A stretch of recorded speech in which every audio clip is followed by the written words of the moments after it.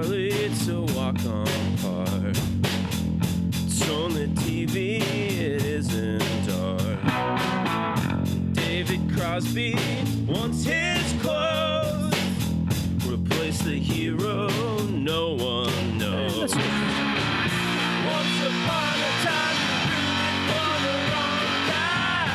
Hey, welcome to the Movie Never Ends, the movie review podcast. I'm Nick, and it's been about a year, but we're back, baby. I feel like when we say it's been about a year, usually that's hyperbole, but in this case, no. It's been about a year. I think a year. Not that we haven't been going to see movies, because, we go to see movies. We see movies every week. And what brought us back? The 9th film from Quentin Tarantino, Once Upon a Time in Hollywood. He claims it's his second to last. Yeah, I don't know. I'm not sure I believe it. Well, we'll find out. Yeah. You don't think he's getting better, I'll say that. No, I'm actually glad to see him go. Really. If this is how, I might not even go see his 10th film. You might not go see his 10th film based on this? I like this film. Hugely disappointed by Emily this film. did not, and we're going to get into the wheres and whys and why-fors of that wherefores. over the next 40 minutes or so. So anyways, let's say what this film is. Yeah, please summarize it, Nick. See, I hate that word. You just say summarize and you make me not want to do it. Nick, book report now. No. So this film is entitled Once Upon a Time in Hollywood. It takes place around the Manson family murders in 1969 that happened where? In Hollywood. It has to do with a whole bunch of real life people doing real life things and a couple fake people thrown in as our main characters. Those fake people are Rick Dalton, played by Leonardo DiCaprio, a former young up-and-coming Western television superstar, now fallen on hard times as the fashions of the 60s change. Old Hollywood becomes new Hollywood, and he doesn't know if he's got a place in it. He's very insecure about himself. He is. He's like, if Clint Eastwood never got out of doing TV, basically. Yeah, like imagine Clint Eastwood without ever doing $1 Million Baby. Well, without ever doing like the cowboy movies he ended up doing, if he had just been a television actor. I just mean that. like this is a guy who's like may eventually have a comeback, but he sees himself falling at this moment in time. Yeah. And the other fake main character is a character named Cliff Booth. That's hard to say. It is hard to say. Played by Brad Pitt. He is Rick Dalton's stunt double, but since Rick Dalton doesn't do too many stunts anymore, Cliff does not do too many stunt doublings, and he has lately become Rick's sort of personal assistant, gentleman's gentleman, dog's body, what have you. What is a dog's body? It's another term for a gentleman's gentleman, basically. Okay, I've never heard that one. I'm telling you, I did not make it up. Where does that one come from in like time and location? Where do people use dog's body? I think it's mostly 19th century, but I'm not sure. I now have to look. Well, I'll have to look it up.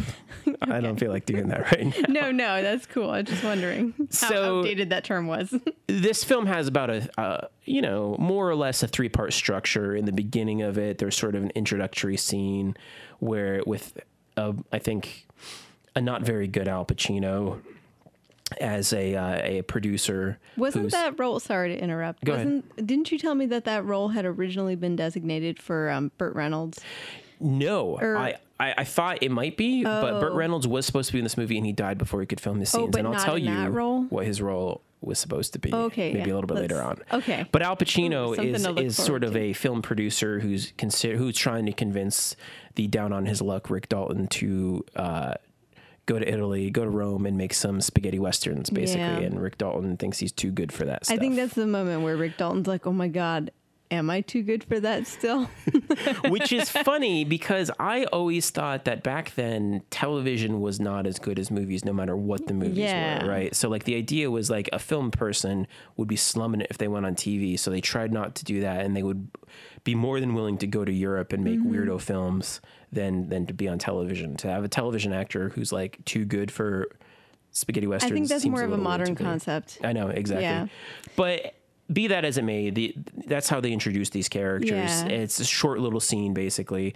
Then after that, you get a longish bulk of the movie thing that takes place over one whole February day in Los Angeles, in which Rick Dalton films a guest spot on Lancer, a real life Western television show.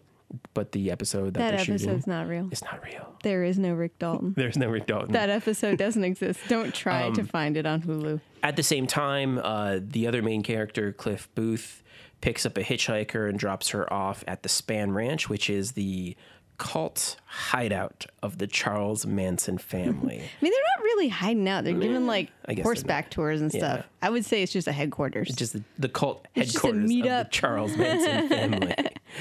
It's the hangout. And at the same time, the third main character, who's a real life person, Sharon Tate, played in this film by Margot Robbie. Robbie. I don't know how you say her name. Is she Australian? I think she's Australian. Probably Robbie. I like Robbie better. If I was going to choose for her, I would say Margot Robbie. Let's just go with that. Okay. And she goes to downtown Los Angeles, I think. Maybe it's downtown. I think it's probably somewhere like West Hollywood. But and she goes and notices that a film that she's in, a real life film, is playing at a theater, and she walks in and watches it and experiences it along with the audience that's watching it. It is a bad movie, but we'll get to that later. So that's the bulk of the movie. Then after that comes the denouement, the third act.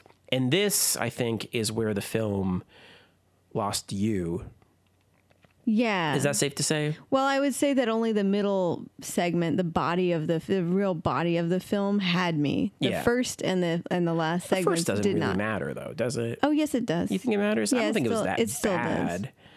I wasn't engaged. Yeah. But anyways, you can go on. So in the third thing. And also, sorry, folks, we're going to spoil it from this moment on, I think, right? Yeah. So if you're interested by this point in seeing it and you haven't seen it, just go see it and then come back and listen. And listen to this. Unless you're like Nick and you don't care about spoilers. Yeah, I don't think you should. First of all, supposedly Quentin Tarantino, when he showed this at the Cannes Film Festival earlier in the year, was like, don't tell anybody what happens at the end. You want just them to like have The a Matrix. surprise. Don't tell anyone that what happens. The thing is, he's repeating himself. Because if you've seen Inglourious Bastards, you realize Quentin Tarantino has no respect for historical accuracy. No. In fact, he loves to gleefully change what happened in history. He's like the judge of history, and he's like, I'm going to enact. Since Kill Bill, we've been joking that Quentin Tarantino has been obsessed with righting history's wrongs. And before this, he's had pretty big targets. Slavery, American slavery, going back in time and killing Hitler. Yeah. Like these want to do that? This one, his target is to stop Sharon Tate from being murdered, which, I mean, I'm sure is a noble goal, but I don't think would really have changed the course of history as much. I don't care what Joan Didion has to say about the Manson murders being the end of the 1960s.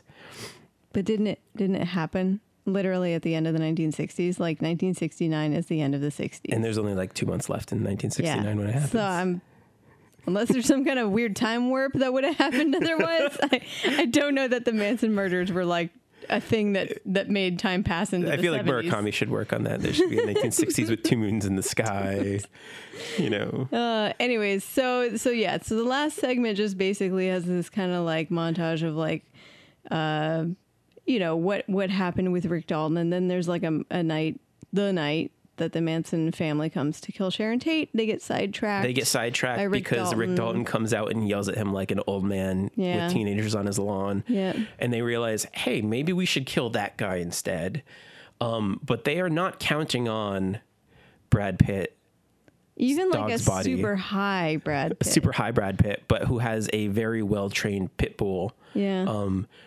Who just waiting for their home invasion attempt viciously murders these Manson murderers in sort of some of the most graphic violence I've seen in a couple. I mean, outside of like that guy who makes like Dragged Across Concrete, Bone Tomahawk guy. Outside of the Bone Tomahawk movies, this is actually the most graphic violence I've ever seen, and I think it's what makes this movie divisive. Now, I think that there's a certain reading of this. There's two different readings. We'll get to that later, though. Okay, we'll get to that later. But anyways, essentially what happens is Sharon Tate is saved. You see her at the end of the film come out in her driveway, and she's like, oh, hey, Rick Dalton, my neighbor who I've never talked to before. I'm so glad you're safe. Yeah. Come up here. Let me give you a big hug with my pregnant belly.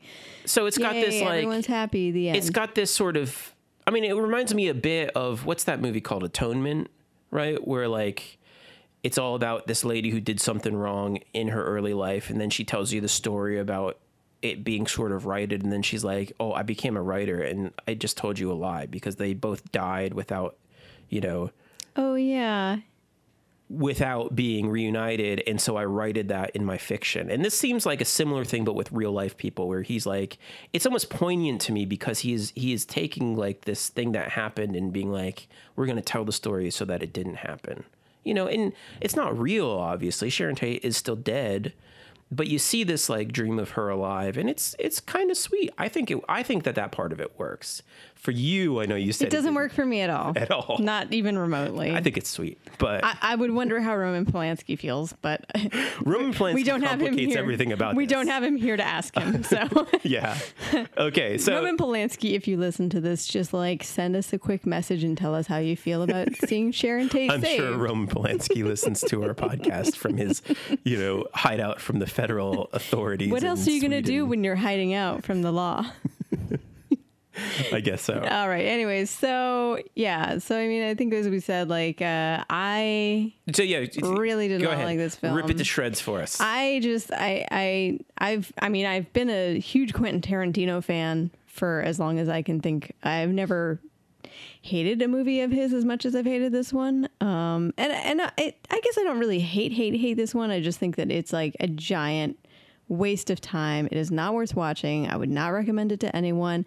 I am sorry that this is what he made as his like penultimate film, because like what a giant waste. Okay, so I feel like Quentin Tarantino has like a couple things that he does really well usually. One, he usually does violence really well. He usually does like vengeful violence. It's like really well, where it's like a gratifying thing to watch for you as like, you're sitting there watching like, and it's usually like to some degree, it is usually pretty violent, and graphic. And, this just, I did not enjoy the violence in this at all. I felt really queasy about it. I don't think there's anything different about me. I think it's him. And then also, like, I think he's a guy who usually does a thing really well with dialogue, where he has people in a scenario where they often try to change the motivations of the other characters through just talking to them, or else they draw out the suspense in the scene and, through like talking until like eventually someone gets killed. But like you think about like Hateful Eight is just people in a room together for almost the entire movie. Before that is people in a coach together. Like there's just, what do they have to do? Like, sure, there's action, but a lot of what happens and a lot of what you feel in the film is dictated by the actual dialogue. Mm-hmm. Even like to the degree where like, say Sam Jackson's character, I mean, how you feel about his character goes through a transformation when he tells that story to Bruce Dern about Bruce Dern's son, supposedly, which again, you're like, you can kind of love the fact that like you never know if the characters are telling the truth or not, but like your feelings about Sam Jackson as a character as the audience really change in that moment, as well as Bruce Dern. And Bruce Dern is actually moved to action by just words, It's just words that eventually move Bruce Dern to action and get him killed in that scenario. So I feel like this movie lacked those two things in particular, and then it added in some stuff that I really didn't like, which, as we were talking about, this movie really centers around the career of a guy who's in just terrible Western TV shows from the late 60s. Like that, I like some old shows, but those really are, they're tedious. They're even tedious to watch in this. And you know what? People are watching these TV shows in this movie, like, constantly. Like you enter any new person's abode and the TV is on. Yeah. Pretty much always in this. This is a movie that in a lot of ways is about television and a specific kind of television from a specific time. Yeah. Period. Now, I don't know if Quentin Tarantino himself like really loves this bad TV, but think he does. To me, it was tedious to have to watch as much of it as we had to watch in this movie. I feel like he should have cut that down, like to maybe one scene where you come in and somebody has this on, right? But there was, I swear, at least a good half hour of this movie was devoted to, like, if you just splice together all the bits of TV that you had to watch in this, it was at least a half hour. You think it was half an hour? And then if you add on top of it the Sharon Tate movie that they make you watch parts of, which literally you are just watching actual Sharon Tate in this terrible Dean Martin movie. It is, again, I've watched a lot of Dean Martin movies and they're not great, but this one was incredibly unbearable. It's hard to have to watch it in this movie. I can't remember the name of this movie. Actually, I'm going to look at it up right now. You look it up right now. But I mean, I'm just saying that, like, the amount of time that you as the audience have to spend watching what apparently Quentin Tarantino thinks is maybe he's got like a nostalgia for, or he's, you know, got some kind of special endearing feelings for. Like, I don't have any of that, and he doesn't do anything to draw out kind of a feeling of endearment in me as the audience. I mean, it took up way too much of my time that I will never get back. To misquote Robert Mueller, I take your observation. Okay, you take my observation. I take your observation. You take it. As in, I recognize it, and I can see where you might think that, but if I may enter a but for the please do. Please, on the other side the must abutting speak. Case. The other side must speak here. So okay. First of all, it is fascinating because the specific time period that Tarantino is talking about here and the specific place, I think, is very important to understand the context here. We're talking Los Angeles, 1969. Los Angeles, ladies and gentlemen. And we're not talking Dennis Hopper. We're not talking the cool people. Jack Nicholson. No, we're talking the lame people who are desperately trying to remain hip and cool. We're talking like, what was Frank Sinatra up to in 1969? You know, we're talking like people who are confused by hippies and think, well, maybe it just means dressing in colorful shirts.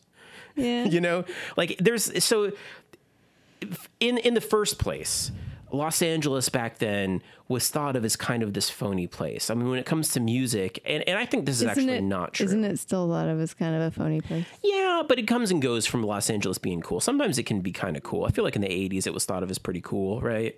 But in the late 60s, Los Angeles was like the phony hippie place. That's true. Like, it was like in the shadow of San Francisco. Yeah, exactly. Right? Like the real bands were from San Francisco. The fake bands were from Los Angeles. Bands recorded in Los Angeles. Yeah. Now, I 100% disagree with that because I kind of hate most of the San Francisco bands. Thank you, Grateful Dead.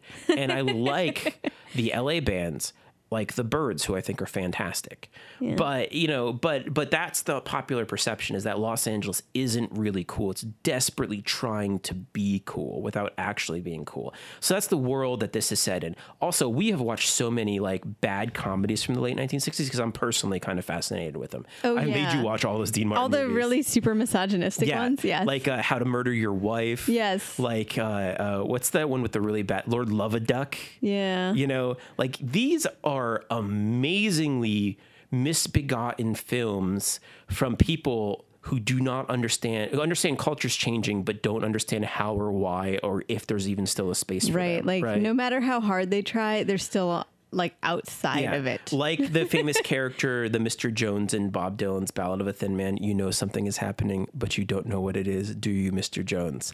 Rick Dalton is one of these guys. Yeah, he truly is. And so to some extent is the Brad Pitt character, but we'll get to that later, where I think the difference is. So, you know, the television they're showing is uniformly bad television because basically almost all television that was in the Twilight Zone back then is bad television. Or Columbo. Yeah, Columbo was barely starting. We did look it up. It was a movie of a week in 1969. Nick made $1 million bet with me. That it didn't start till 71. Nick bet me $1 million.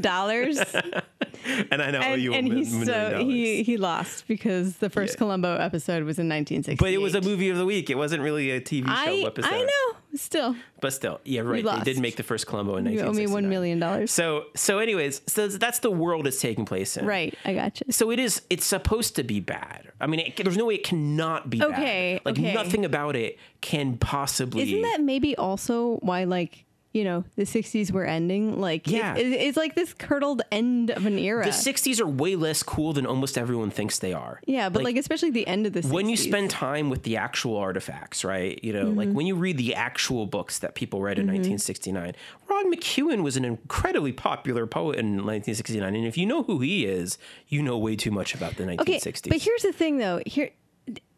Quentin Tarantino is a guy who pretty much like always figures out how to pepper his movies with like fun cultural things, right? Yes. So I'm sure he could have found some things to include in this movie and then some things to not include in it. Well, to shift the balance back to like what was cool about that time. Yeah, I was setting up my case. Oh, I didn't finish it yet. Sorry, I didn't finish it yet. I interrupted. I was sorry. being a little long-winded. I'll give back the floor. I'll try to summarize. So the thing is, you're dealing with these cultural artifacts that, they're kind of a tough sell. So I grant you that the buy-in's pretty hard. But the thing is, they're funny in a way, and every single part of what Quentin Tarantino shows you, in a way, is pretty funny. Like I think that he shows you The Great Escape, but with Leonardo DiCaprio badly acting instead of Steve McQueen badly acting. Some people think that's a good movie. It's a bad movie. And it's even funnier with a bad Leonardo DiCaprio acting. There's the whole entire scene of his guest spot on Lancer is just a masterclass in bad acting. Like, it's amazing what he does with his hands and cigarettes in that. It's kind of a fascinating way that shows you how people don't act let me anymore. just say, let's keep separate from our assessment of like everything that you're shown about that time from the whole part of the movie where you see Leonardo DiCaprio acting on Lancer, because that's the only really good part of this movie. That is the only really truly good part of this movie, and it's truly funny, and it truly does get like at that. We're setting a thing in another time when like there were different standards for acting and whatever. And like, so the cool things he shows you is, number one, he shows you like a couple title sequences, which were pretty good from some of those shows back then. And I think are kind of fun to watch. Mm-hmm. He shows you, I think there's like some sort of cop show that there's like an FBI show, right? And I think that's pretty funny. I think that's supposed to be funny. No, it was tedious. You didn't think it was funny at all? Tedious. No. Not funny. I don't know. I think it's pretty funny. Other than that, what does he show? He plays for you a ton of Paul Revere and the Raiders songs. I think Paul Revere and the Raiders are the secret heroes of this film. I think that a rejuvenation of Paul Revere and the Raiders' career could be the best possible outcome of Once Upon a Time in Hollywood. Because let me tell you, ladies and gentlemen, they are a classic band that you could still buy for under just $5 at any record store. Just maybe like 400 pennies, but still pennies. Better than the Monkees. Not quite as good as the Lovin' Spoonful, but a solid band. And he plays at length at least 3 of their songs in this film. But like, again, like he's a guy who definitely like I associate with good soundtracks. Yes. I associate him with like using like an entire song in a scene in a way that like a lot of people... This is a bit more jukeboxy. It is so jukebox. This is like something that drives me crazy in other films where they're like, to set the stage and the time that you're in, we're just going to play you like 10 to 20 seconds of a bunch of different songs from that time. He almost does that in this. He might give you a little bit longer, but it's still. Pretty diegenetic because mostly it's like radio, right? Like, so most of these people are listening to the radio and they flip it on and they flip it off and they change channels, and that's sort of where most that's of the music happens. Thing. That the whole thing has that sense in like the radio and the TV that you're seeing, right? Yeah, that you're flipping through things. But like, I think he's still like, he has some great songs. Like, we listened to the whole soundtrack. It's actually really great. Yeah, it's got Ramblin' Gamblin' Man by the Bob Seger System. That's not on the actual soundtrack, though. Yes, it is. Yes, it is. It just wasn't on when we played it. And isn't there a Neil Diamond song too? Yeah. Did that make the cut? Travel and Salvation. Okay, because that featured really heavily in the trailer, which I was like, great song placement. This is wonderful. And then I didn't actually notice it in the movie. Is it on the radio somewhere? Yeah. It's when Brad Pitt's driving and he's going to pick up. It's a shame because it's like, I get you're going to have like awesome songs on the radio, but like, he missed his opportunity, like say in Kill Bill 1, where he has that whole 5, 6, 7, 8 song. Yeah. That's playing during the samurai, the action sequence. Yeah, that one. It's like, where was that? Like I feel like he totally missed doing what, again, like another characteristic thing that I think he's done really well, and I enjoy it. And when other people just like, oh, we're going to have snippets of songs. It drives me crazy. He did that. It drove me crazy. It doesn't matter that it's his film. It drove me crazy. I think it worked in the film. I mean, I get your frustration because this is a very different film for him. I mean, you're totally right about the dialogue. He does not do the usual Quentin Tarantino dialogue by and large. People have a lot shorter lines, a lot less lines. And while they talk about pop culture, they talk about it in this offhand LA way that sort of is almost code in a way. Like it's not the big fan style talking that you get in all the other Quentin Tarantino, the obsessive fan style talking that you get in the other Quentin Tarantino films. This is a movie though about people that just like literally like watch TV all day long, right? That's like all the characters do that. And they talk about watching TV when they're not actually watching TV. I mean, it is in large ways, I think, a very interesting movie about very uninteresting TV. Yeah. Now, if you can find a way of being interested in that, I think the movie does have a lot to give. But I mean, like I said, I understand your criticism as far as that goes. But that's also just the side issue, because your main criticism with the movie, I think, centers around that third act. Oh, yes. Yeah. Do you want to talk about that now? We should get into that. Okay. So my reading on this, I think, was different than yours. Yeah. And so I can't remember how much we said about what happens, but essentially, like, yeah, the Manson family kids, they there's like there's actually 4 of them in the car. They come up the driveway. They're going to kill Sharon Tate. They say something about how, I guess Charles Manson has told them to like kill her and make it look witchy, which is kind of a funny word, but you don't see Charles Manson ever tell these kids what to do. You basically just see them acting on their own in this whole scene. Mm-hmm. I think you've seen some of them before at that moment in the body of the film where Brad Pitt goes to their ranch. You see all of them then. And well, actually, I don't think you see. I think you see most of them. You don't see Ethan Hawke's kid. Oh yeah, Ethan Hawke's daughter. Anyways, but anyhow, they basically instead decide to like invade Rick Dalton's home and to kill him, and they bust in. And Brad Pitt is there to greet them, and he's tripping on an acid-laced cigarette. Yeah. And he's like kind of chatting with them, and then all hell breaks loose. He almost single-handedly kills all 3 of them. I think his dog has more to do with it. His dog, yeah, he has his pit bull attack them, and basically kills all of them. He gets stabbed in the leg. That's it. Rick Dalton is in his pool out back the whole time, and sleeping through it, finally one of the kids breaks through his window with a gun and is horribly mangled at that point, but is still shooting wildly in the air. Rick Dalton gets out of the pool and then like flame throws her to death, which doesn't make any sense because she's in a pool, right? But whatever. And then the cops come and, I think Rick Dalton's wife, who's Italian and was sleeping in the other room, also comes out, or they bring her out of her bedroom. Mm-hmm. She punches the one girl and then runs back to her bedroom. Anyhow, okay, so I like to see graphic violence. I'm weird like that, I guess. But the thing is, like, all of this graphic violence felt really wrong to me, and I didn't feel like, ultimately I was just kind of like, why do I not feel like I enjoyed that? Like, why didn't I enjoy watching that? Like, that really disturbed me. Not like the graphicness disturbed me, but I was like, I didn't feel like I was seeing justice prevail at all. Like, there was no sense of feeling like these people who got killed deserved it. And I actually felt sorry for them. Like, I was like, why would Quentin Tarantino, who's obviously made this movie because he wanted to right the wrongs of history of having Sharon Tate, pregnant Sharon Tate murdered in her house with a bunch of her friends by the Manson family. Why would he do that in a way where he instead makes you feel sorry for the Manson family people who tried to kill her? That's what I was really confused, and I didn't enjoy what I saw, and it left me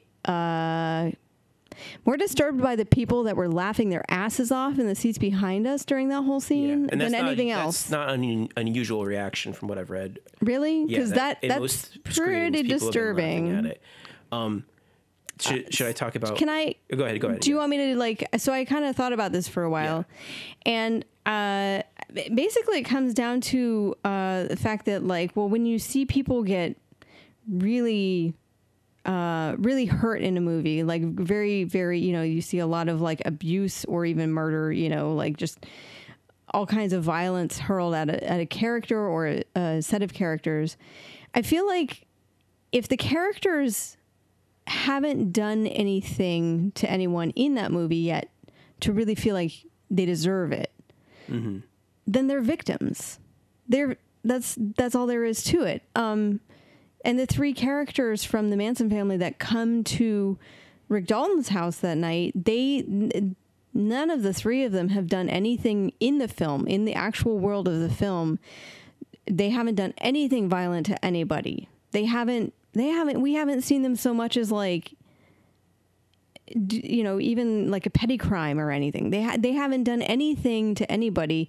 They've only said a couple of things that make us think, oh, maybe they're going to murder somebody. But like, I think it feels like completely undeserved violence against them. There's no satisfaction in seeing them killed because it's not vengeance at that point. It's, you see Brad Pitt's character really like hurt them and then murder them, and you feel like he's a pretty evil guy, which is actually supported earlier in the film by the fact that they reveal that everybody says he's murdered his wife and got away with it. And then there's this cutaway to a scene of like his wife being really annoying on a boat, and he's got like a harpoon gun in his hand, and then it like cuts away. It cuts away, implying that she was, he harpooned her to stop her from being annoying. Yes, basically. Yes, which is like the stupidest thing ever, but which is pretty misogynistic, right? Extremely. Yes. It's slightly like, funny, but pretty misogynistic. It's kind of funny, but it's also like where you sort of like he's a shady character then, right? He's not just a shady character. He's a pretty shitty dude. You know what I mean? Like you also see him beat up Jackie Chan. Yeah. There's an interesting aside where like, so he's not allowed to work on. What's that? It's in the same aside. It's like an aside within an aside. Exactly. Yeah. He's not allowed to work on the Lancer show with Rick because, the stunt supervisor is the same guy from the Green Hornet, and he's got a past with the guy. So he thinks about it, the past with the guy, and the past with the guy is that like Rick browbeats this guy, which is played by Kurt Russell, into letting Brad Pitt work on the Green Hornet, and he while working on it gets in a fight with Jackie Chan, who's portrayed kind of as kind of a jerk in this movie, which is kind of funny because Bruce Lee.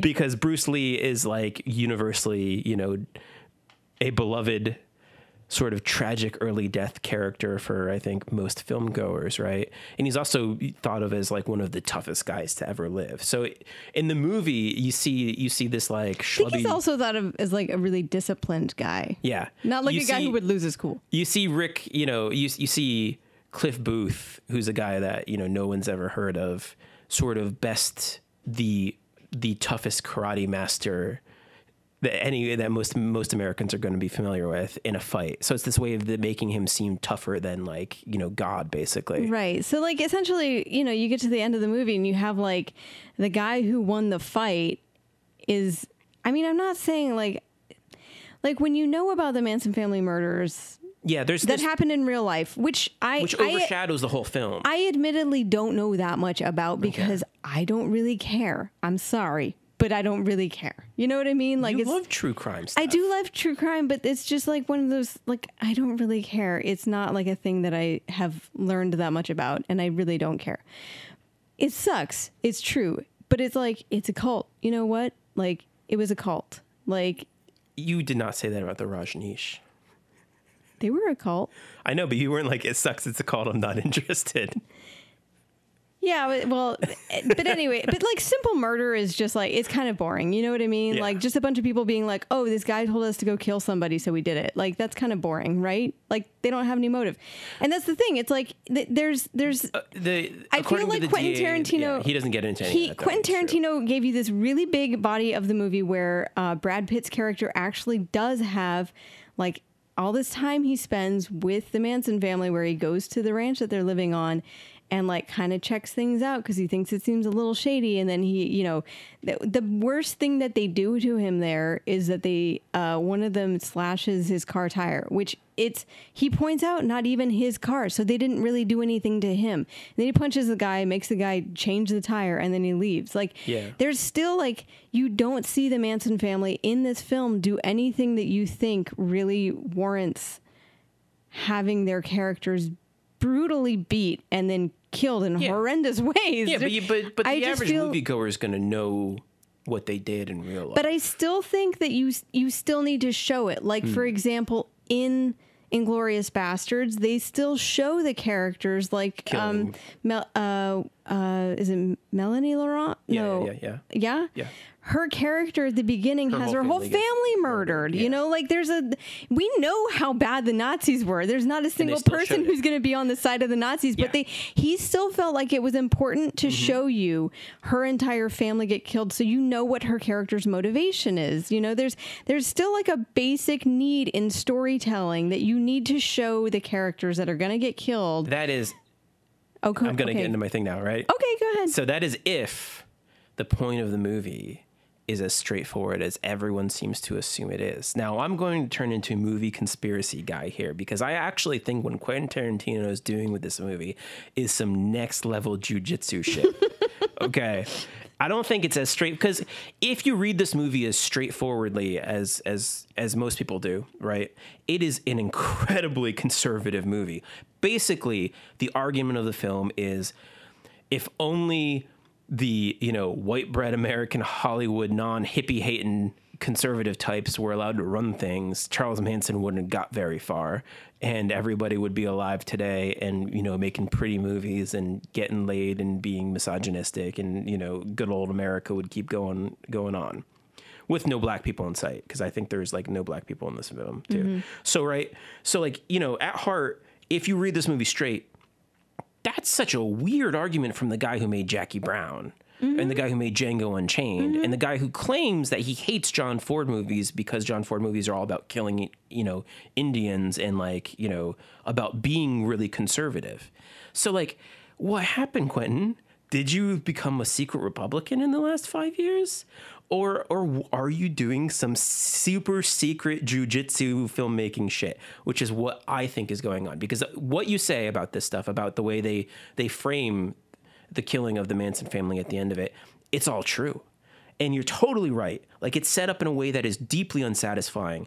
I mean, I've got no problem with Quentin Tarantino's violence. I actually pulled up because in 2003, when I was writing film reviews for my college newspaper. Oh my God. I love when you have like reference material to yourself in the past. I do. I reviewed Kill Bill, Volume 1. Brilliant. And I said, if you believe, like I do, that fight scenes are to action movies what dance numbers are to musicals, then Kill Bill is the feature-length highlight reel, the singing in the rain of the revenge film genre. Tarantino, the obsessive movie geek he is, has taken the best parts of every kung fu action movie since time began and used them to fashion his own B-movie to end all B-movies. Standing on the shoulders of others, Kill Bill is a giant, a juggernaut, the logical culmination of a century of experimentation in how to film feet meeting faces. Which That's is totally fantastic. True. Yeah. Which is totally true. You're spot on. The violence in Kill Bill is almost like ballet. It's like dance scenes. It tells a story. It has rise and fall and characters and beauty to it. The violence. It is a conversation. Yes, the violence in Once Upon a Time in Hollywood is purely disturbing. You know, and I like the dragged across concrete guy, the bone trauma guy. He does disturbing violence too, but this is disturbing in a way that makes you, because the reaction that it elicits from your fellow filmgoers make me question, like, oh man, am I surrounded by like psychopaths? I was pretty sure I was. You know what I mean? Like you get this. I got this sort of reaction where I was like, number one, kind of grossed out by what I was seeing. Like at one point, Brad Pitt sort of smashes a lady's face off of a counter, like, you know, 15 times in a row, right? Yeah. He smashes her face off of many surfaces. And it's like a teenager. You know, it's a teenage girl that he's doing this to. Yeah. And it's disturbing to watch. Yeah. I don't care what that teenage girl has done. It's still disturbing to watch. There's righteous violence. I mean, but I think that secretly what Tarantino's been doing in the past, I don't even know how many movies, especially since Inglourious Bastards, is exploring sort of the way that we process violence, right? So like he's being like, okay, violence in film is one thing, right? Violence in film is like, when is it justified? When is it not? How far can you push it? What kind of actions can someone do and still be the hero of a story and still be a protagonist? In Inglourious Bastards, you forgive what Brad Pitt and any of those guys do to the Nazis because they're Nazis. So like, there's this line that they cross and you're like, well, it doesn't matter because it's Nazis. So there's no real line. I mean, I rooted for them to kill every single Nazi on screen there. I thought it was great. I thought it was cathartic, right? Same thing happened in Django Unchained because Leonardo DiCaprio is a plantation owning evil dude with a bunch of other evil dudes, right? So when Jamie Foxx goes on some killing rampage and is drenched in blood, you feel cathartic about that. There's like, he's doing hideous things to people, but he's had hideous things done to him exactly like what you're talking about that have justified this. And so while you're watching him do these horrific things out of context are a horror movie, you're on the side of the man doing the horrific things. I think Tarantino's fascinated by this line, and I think that in Once Upon a Time in Hollywood, he's pushing it just to that other side where he's like, okay, well, what if we take away the visual justification? What if we take away like that we don't see these kids, and what if we make them like, because these are teenagers that did this bad stuff. Oh yeah, right? They're children. They're children. Essentially. They're brainwashed children. What if we take away, we don't show them doing anything evil in the rest of the film. We create this character who's all powerful physically. Brad Pitt has beat up Bruce Lee in the film. He's capable of handling himself in any situation. You're never really afraid of for him. No. Because he's, you already established he can beat up Bruce Lee. So what are these Manson family kids going to do to him? And then we have him viciously murder them. We also have him with the help of his sick a dog on him. And I was talking to you about this. I don't think that there's ever been a film hero who's killed somebody with a dog. I was trying to argue John Wick and kind of like, I was kind of bullshitting because I don't think I ever saw the first one, but I just assumed because he has that pit bull that he like loves. No, that his pit bull has like also attacked people. Nobody. I mean, sometimes heroes will have dogs that bite people, right? Yeah, but never kill people. That's exclusively, as far as I know. And I'd love to, if somebody can put up a different. I don't know that this dog actually killed anybody in this one. It ripped off somebody's arm, like hand. Oh, that's true. It bit off somebody's hand, like I mean, woof. Right. It was extreme. It was extreme dog violence. It wasn't just dog coming sicking dogs. I also tried to say like Turner and Hooch, but you were like, oh, I think the dog in that just like comes to the rescue and like bites somebody. Yeah, I think you might be right about that. It's not like this. Yeah, like the sicking of a dog to kill somebody's like Green Room style, like we have dogs that are trained to kill. It's exclusively villain stuff. So to have like this guy with a dog that's trained to kill that he uses to this extent is exclusively villain stuff. So I think what the movie is supposed to do is make you kind of grossed out by this stuff and make you question the entire patriarchal society that Brad Pitt's character and Leonardo DiCaprio's character are built upon, and I think that that's on purpose. Like, I think that Tarantino is reacting to a country that elected Donald Trump. I mean, I think that there's no way he's like, not, he's essentially not thinking about that. He's reacting to a country that likes the bad guy. But it's not even the bad guy, but that has conflated good guys and bad guys to the extent, like, it's not a question that the Charles Manson family should be stopped in this film. Just like it's not a question in any World War II movie that the Nazis should be stopped. But the American thing, the American way of doing it is to not do it with such cruelty. This is a film with incredible cruelty at the end of it. Yeah. Incredible cruelty. And I think that that's a critique of just sort of American values, that we will allow that sort of cruelty in our politics, I mean, that's clearly what's happened in our politics, I think. And I just don't think that I mean, I find it really hard to believe that it's as conservative of a movie as it appears to be on face value, and that he's making these mistakes that you're talking about with like the way it's staged and stuff on purpose, and that he's staging violence that is not ballet, like that is not scored to music in the same sort of way, that is not this sort of like, beautiful, that doesn't have a beauty to it, like he's certainly capable of doing. I just don't think it's an accident. And so if it's not an accident, what's the message of the film? The message of the film is that Brad Pitt's character is a psychopath that gets away with stuff. Yeah.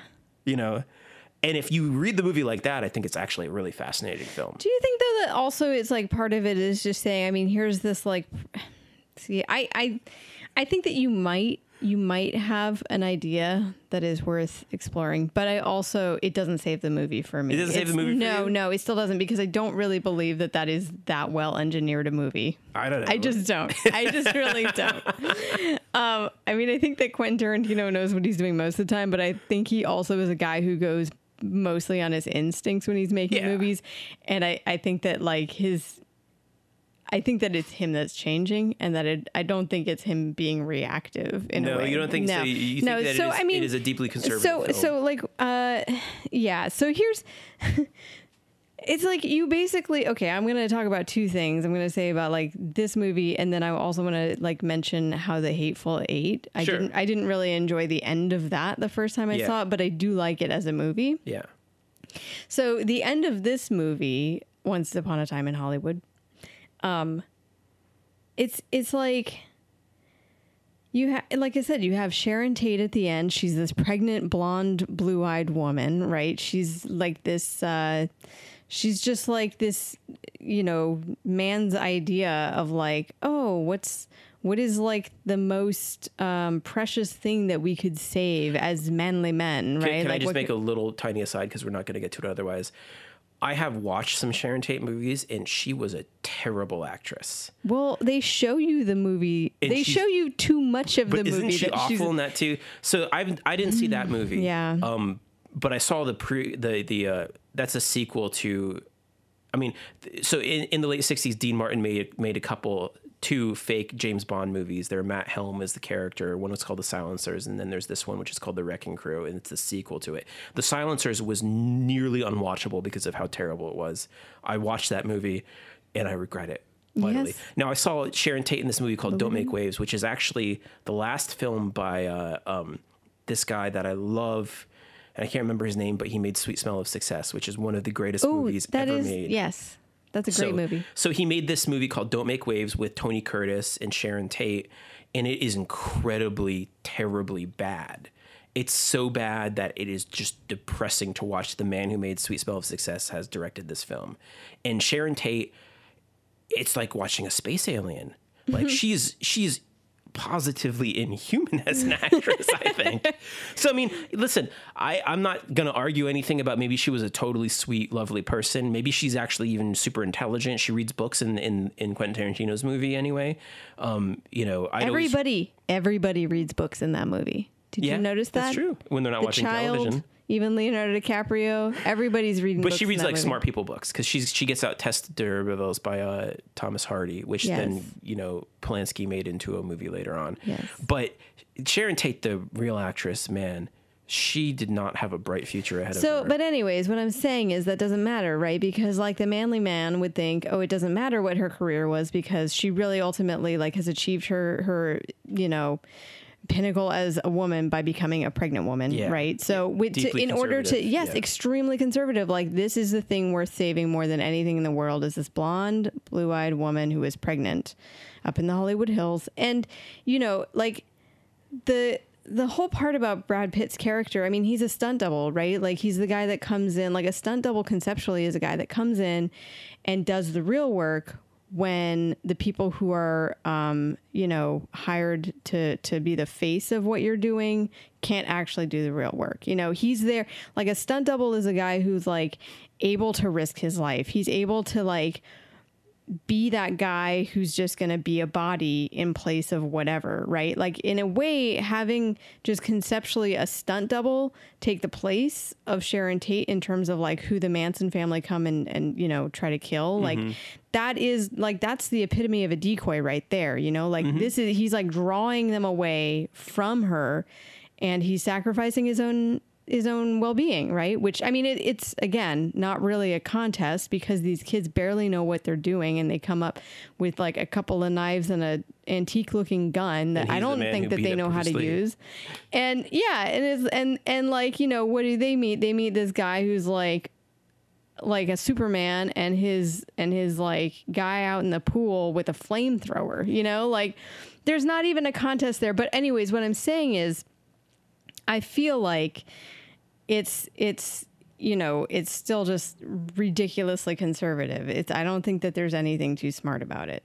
I think you think you just see it. I think it's just straight up, and I think that Quentin Tarantino, I think that the choice of like being like, oh, who's gonna actually like save Sharon Tate? It's gonna be this guy, and even if he's like a bad guy, that's okay. Like if he's a guy who's like, presumably like there's rumors that he's killed his wife, like, that just makes him like this guy that in Hollywood, like everyone's got like this messy past in Hollywood. I mean, if you listen to anything that Bret Easton Ellis says, it's like people in Hollywood love dirt on other people in Hollywood, right? So like having a character that like there's rumors that he killed his wife and got away with it, I have a feeling that like maybe some people would love him more because of that, unfortunately. They're like, oh, this is the guy that like beat up Bruce Lee and like, they say that he killed his wife. Like, and then he's the guy that he's just like a man's man who like eats mac and cheese and has this dog and, goes around doing chores for his pretty but don't Hollywood you think guy. The fact that they're not like just friends, that there is an employer relationship between the two main characters makes it kind of like about capitalism in a way. Like that's what I think. It's one of those things that like it perverts the nature of that relationship and makes it cheaper than if they were just friends, and makes it not heroic. You know what I mean? Like, so the idea is like, no. But I think the fact that like it's these employee relationship. I don't is like think the it's closest relationship. I don't think it is though. I think it. Well, I mean it is, but at the same time, it's like I think that there's like this aspect of nostalgia. This conservative nostalgia about like back when you could like own a person. Well, back when you could count on your butler. Just have like a person on your payroll, Yeah. I know. See, I think it's extremely Tarantino's into that?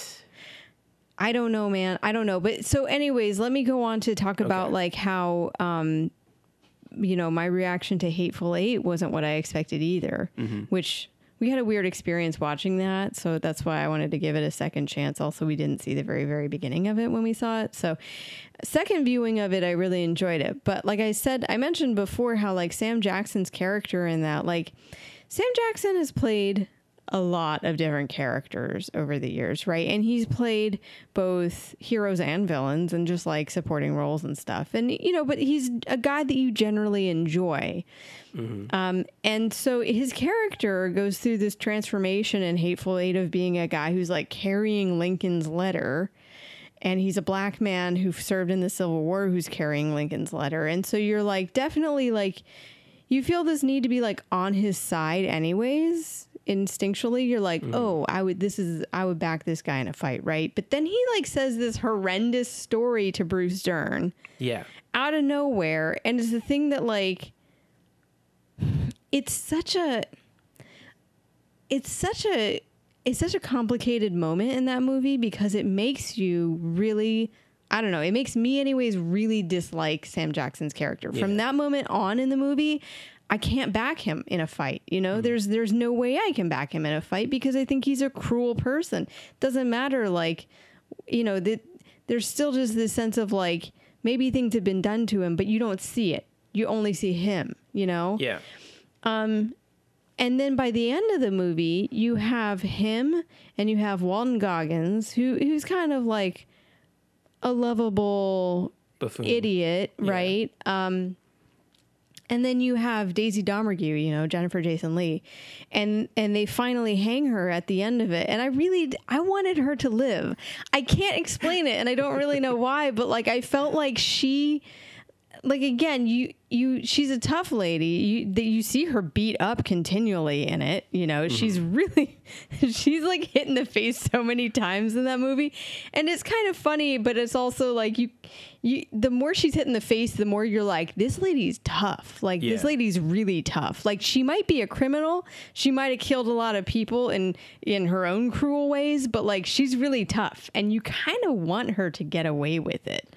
Right? Like I don't know. The outlaw that was picture. She is the outlaw, but like who doesn't love an outlaw too? Yeah. You know what I mean? Like there's no reason that the outlaw can't be the one you're rooting for. I have a convoluted theory about that one too, but I know we could say it for another time. But at any rate, like I just feel like Quentin Tarantino has gone through his career and like like I said, Hateful Eight, I came out of having a conflicted reaction to the end of it based on who I wanted to survive.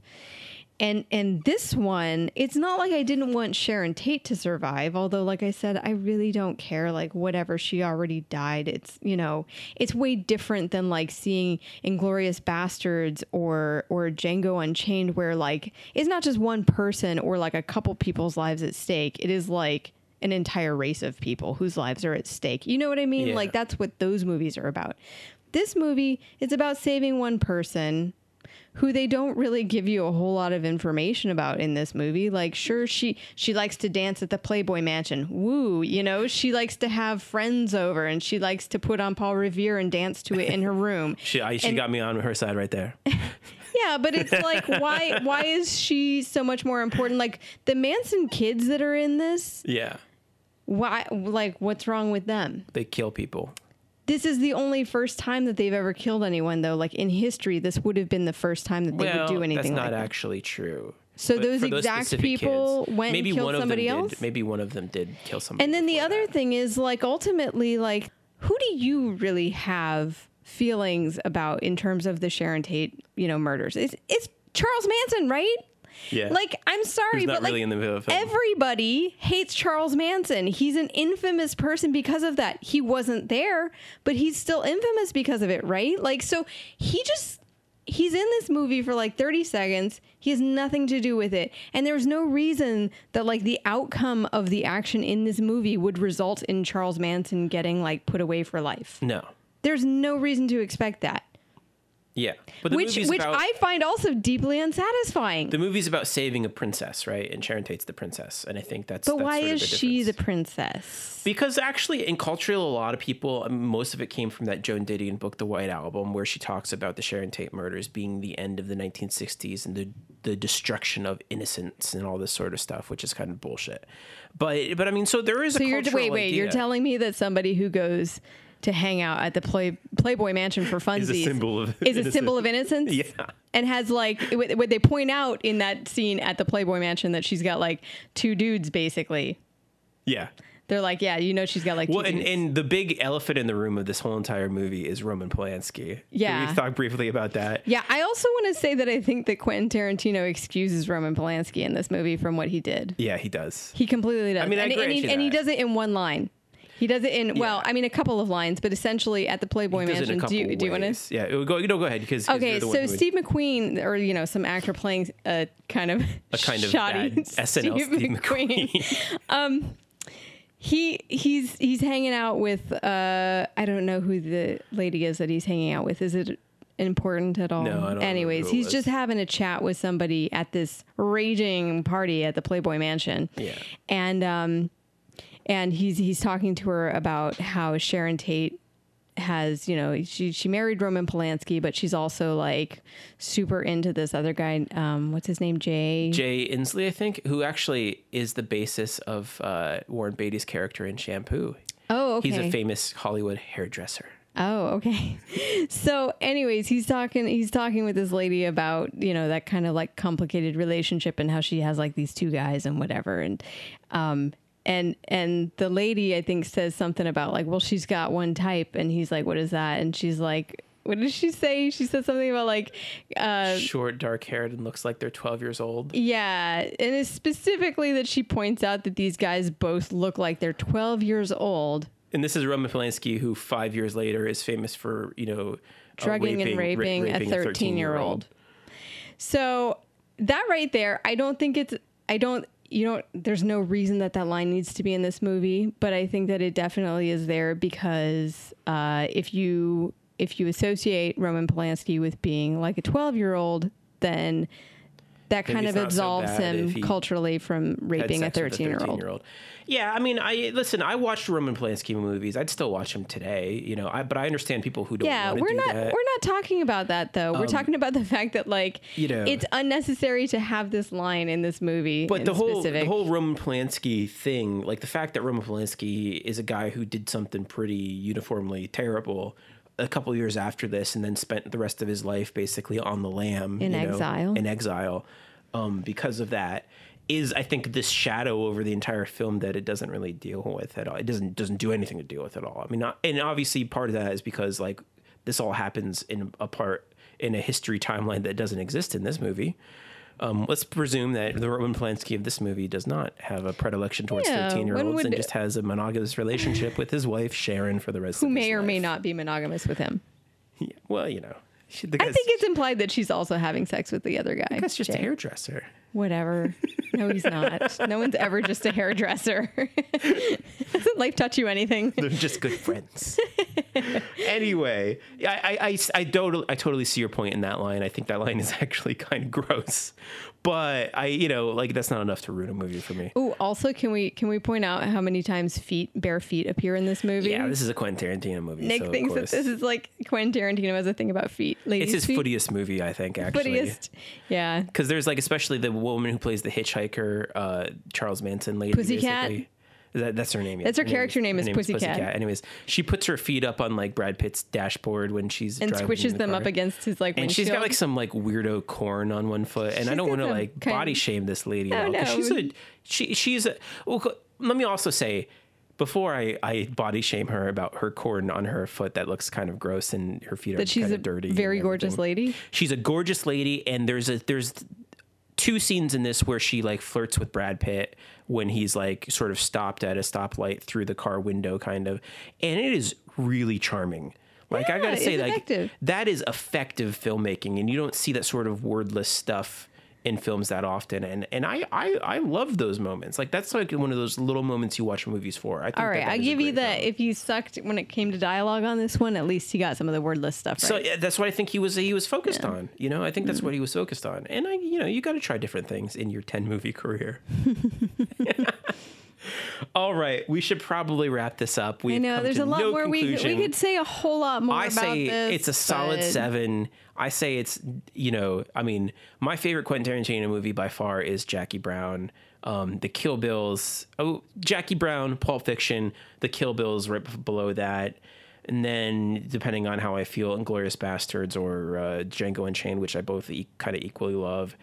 Then I would put this, followed by Hateful Eight, followed by Death Proof, followed by actually my least favorite Quentin Tarantino is Reservoir Dogs. I just don't really connect with that film. I'm sorry. That is okay. And for you, this is the bottom of the barrel, right? This is like not even on the list. Not even it's on so the far list. Down. What is your favorite Quentin Tarantino movie? Actually, I think Hateful Eight. Really? Yeah, I really do love it. Man, that is fascinating because you did not like it when we watched it. No, but we also... Yeah. We also missed part of it, and then we were sitting at the very, very front and side of the theater, and we had to like strain our necks the whole time to see it. It was terrible, and that was extra ironic because it was shown in Cinerama, like Super Panavision, and we went to a theater really far away, especially to see it, and that was terrible. In the widescreen process. Yeah, but actually, I really like that one. Yeah, it has all the great things about like. I don't know, like a classic murder mystery. Because it's set up like a classic murder mystery. Yeah.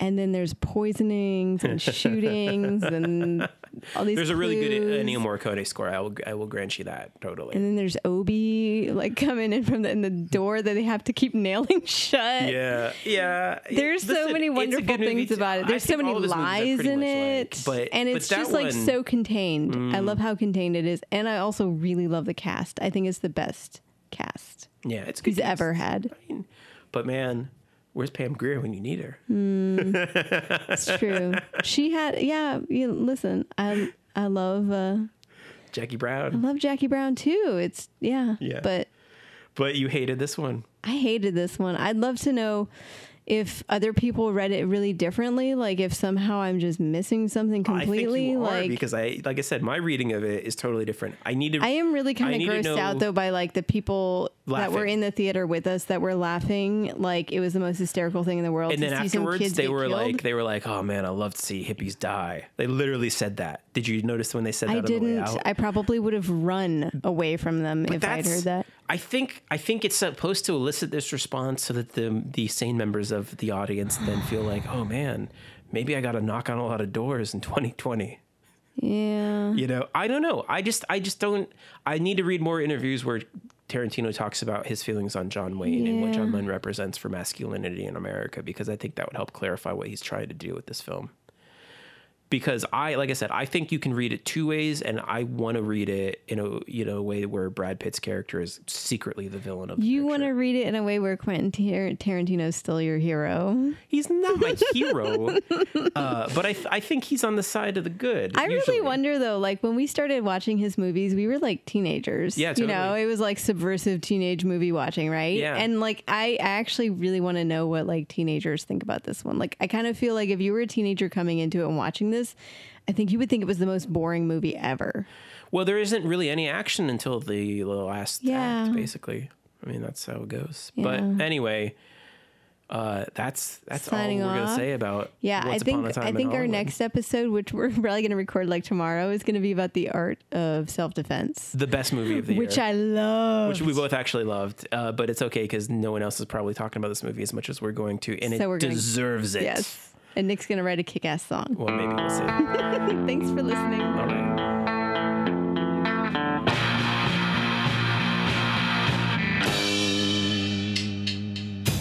Sorry, Charlie, it's a walk-on part. It's only TV, it isn't art. David Crosby once hit